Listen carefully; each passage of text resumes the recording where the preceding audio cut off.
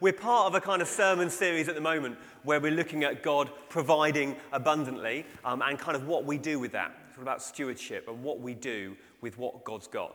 And today we're going to think about the aspect of what we have got from God. So it's the open hands of God and what we can do in response.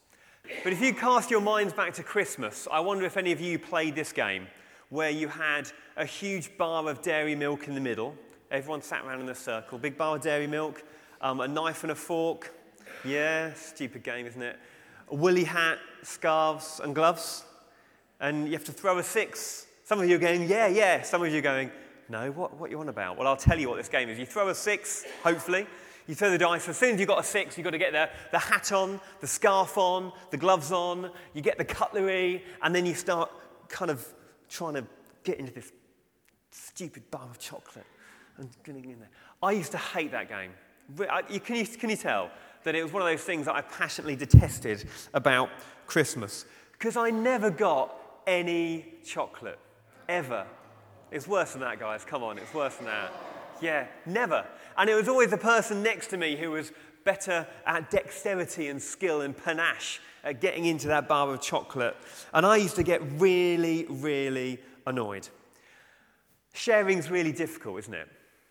Those of us with children might kind of recognise how difficult it is to teach people to share. And I was thinking about that, and I was thinking, actually, I can understand sometimes why my little lad gets annoyed when he has to share something. Because just imagine that after this service, you're having your cup of coffee or not, and you're enjoying it, and someone comes up to you and says, do you mind if I just enjoy a little bit of your coffee? That looks really good. Well, why not?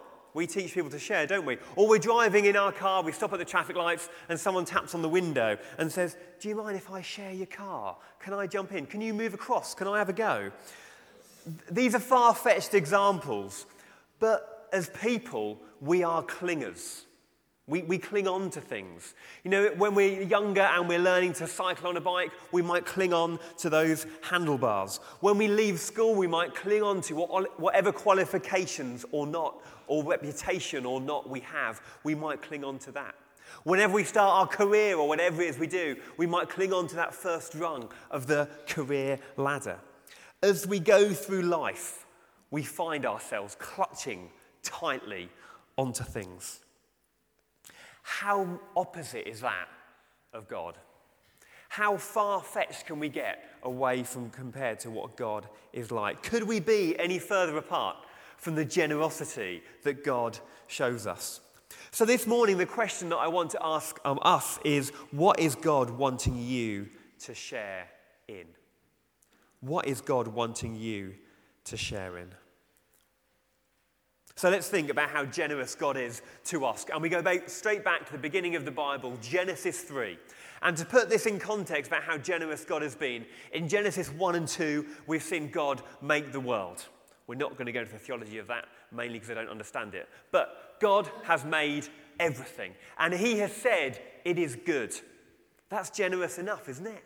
That God shares his creation with us. And he puts man and women in the garden. And he says they are very good. That's generous enough. And then in Genesis 3, we see Adam and Eve kind of screwing things up on quite a big scale, really. Going against the only thing that God in his love has asked them not to do. He says you can eat from any fruit. You can enjoy any tree, but not that one. And Adam and Eve, of course, go to that one and do what God has asked them not to do. They've made that choice. They've tried to blame each other. Adam also tries to blame God for putting the woman in the garden, which I think is very far-fetched indeed. They hide in the bushes, trying to hide from God. And in the end, they come out, probably slightly red-faced from the trees, and say, okay, yeah, we screwed up, Lord. And amidst God's grief at their choice to disobey him, this is what he does in Genesis 3, verse 21. The Lord God made garments of skin for Adam and his wife and clothed them. It's just a small sentence in the middle of this huge story of humankind messing things up. And it's easy to overlook. But this shows how generous God is. They've already got clothing that they've made for themselves. But God thinks that's not good enough for the people that I've made. And he clothes them in garments.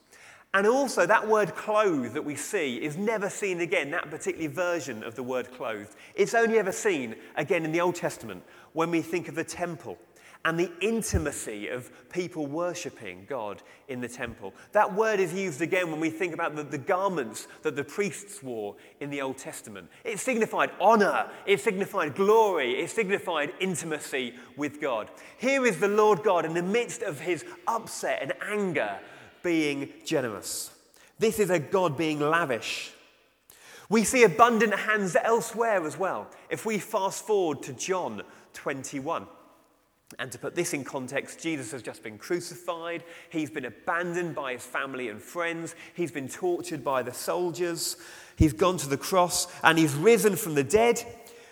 And after all that, he goes out to find his disciples. Those people that left him in his hour of need. And what does he do? He rustles up a bit of a barbecue. John 21, he's on the beach with his homies, making a barbecue, getting the fish, grilling it. What a sign of friendship. When we share food with someone, generally it means that we get on with them and we want to spend time with them. We want to invest in a relationship with them. But again, there's even more. In John kind of 21, towards the end of the chapter, he talks to Peter. And Peter is the disciple, some of you might recall, kind of before Jesus' crucifixion. Peter is skulking around the house trying to see what's going on.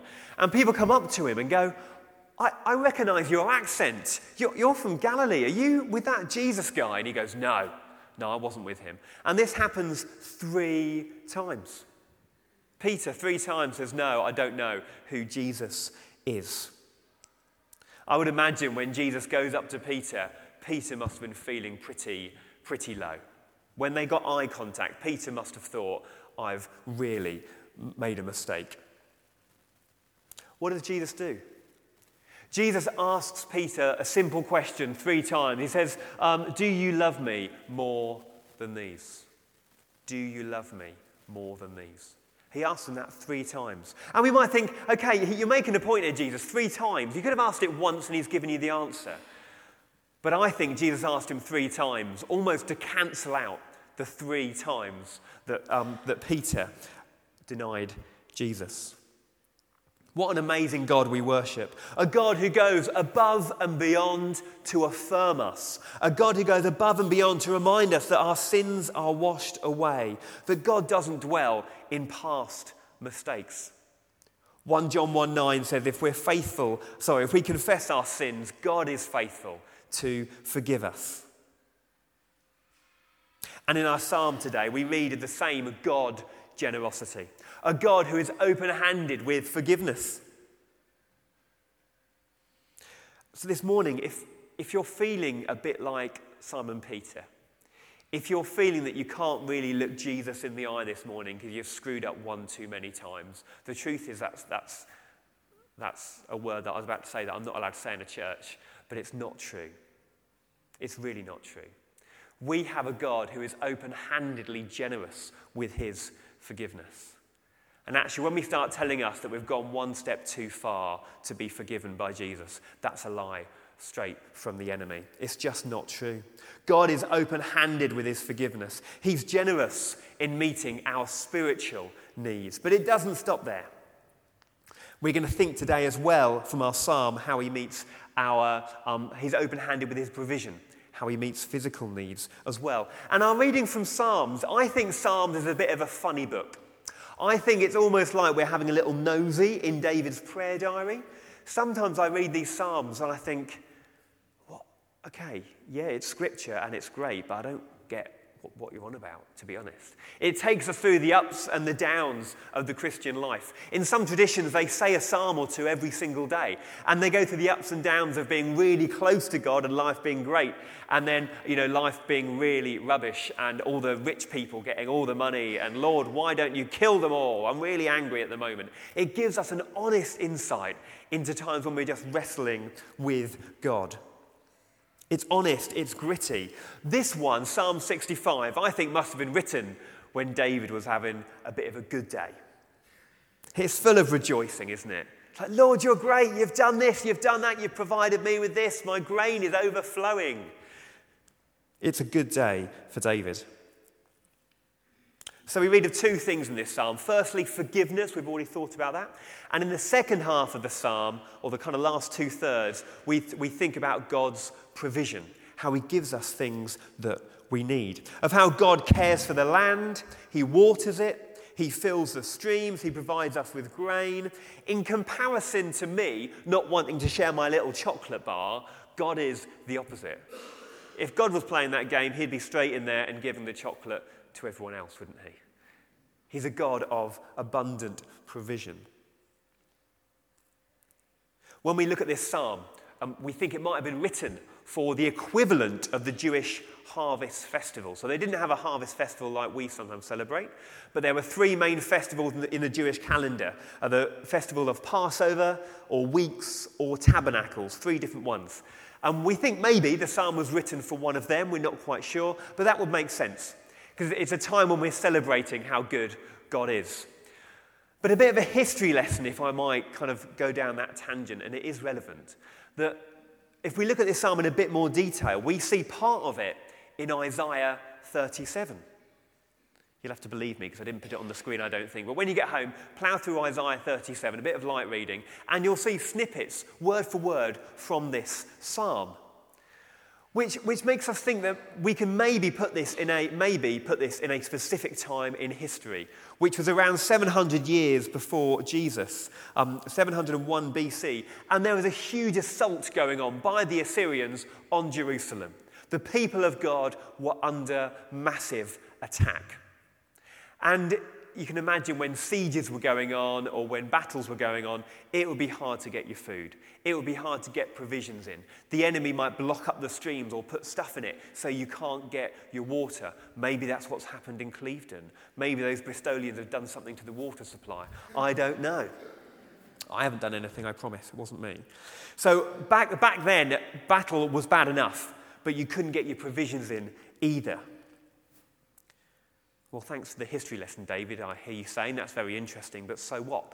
Well, when we put this psalm into that context, I think it gives us a bit of a deeper insight, actually.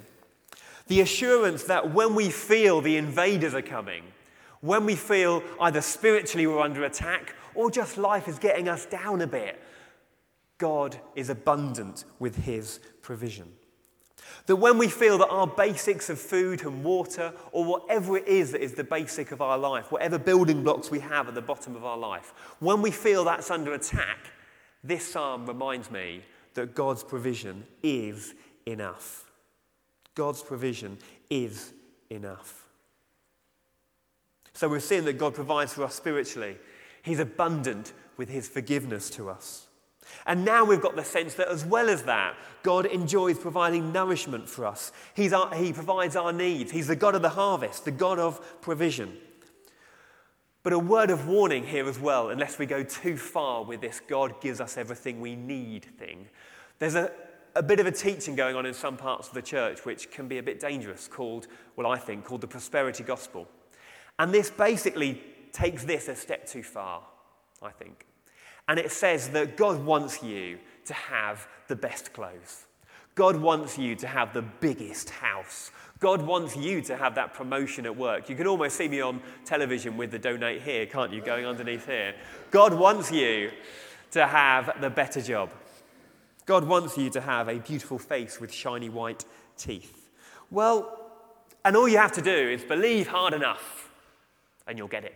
Or say the right words in faith and you'll get it. I don't think that's what I understand Scripture to say. Yes, God provides us with what we need because he's a loving God. He's always faithful. He faithfully shares the harvest with us. But I don't think that means he always wants us to have the best clothes or the biggest house or the poshest homes in the neighbourhood, because there's something else that God invites us to share in as well. And it's something that I don't really want to share in. The Holy Spirit was really challenging me when I was thinking about this talk. But the Scripture clearly says that he wants us to share in suffering as well. Romans 8:17. Actually, if I can go back a sentence, I don't think the Lord wants us to share in suffering. That's a whole different sermon series. But I think there's a sense that as we walk with the Lord, stuff will happen that isn't good. And for some reason, God allows it to happen. Romans 8:17, this is Paul writing to the church in Rome. If we are co-heirs with Christ, if we are children, then we are co-heirs with Christ, if indeed we share his suffering, in order that we might share his glory. Yes, the Lord shares his glory with us, but what is glory? It's not glory that the world sees as being glorious. God's glory is two hands nailed to a cross. God's glory is the God that made the world, humbling himself to be a servant for us. Earlier we saw how the Lord shares forgiveness with us. That forgiveness is only possible through the death of Jesus on the cross. And sometimes our walk with him, our path will lead us into situations where we share in his suffering. I think that's a better way of looking at it. The Lord doesn't want us to suffer. The Lord allows us to share in that suffering. And I know from conversations I've had with some of you guys over the last week, that's quite real, isn't it? It's quite gritty. It's quite real. We might know what it's like to be abandoned by family or betrayed by friends. So does he. When we know what it's like to be in pain beyond measure, or we're tempted to despair, so does Jesus. When we're so close to giving up that we're almost weeping drops of blood, we can take comfort from our God who is in Gethsemane saying, please, Lord, I don't want to go through this. Your will be done, but I'd really rather not. There are currently 20 million believers across 50 countries who risk their lives daily for Jesus, who know what it means to share in suffering. 3,000 Christians in the last 6 months or so across the world have been killed for their faith, sharing in the death of Jesus Christ. It's not a comfortable message, I'm afraid, this bit. If I was going to write this in a psalm, it wouldn't probably sound like the good day that David was having. And it's a huge challenge for me personally to be able to say, as Paul did in his letter to Philippians, yeah, I want to know Christ. That bit's easy, isn't it? Yeah, I want to know Jesus.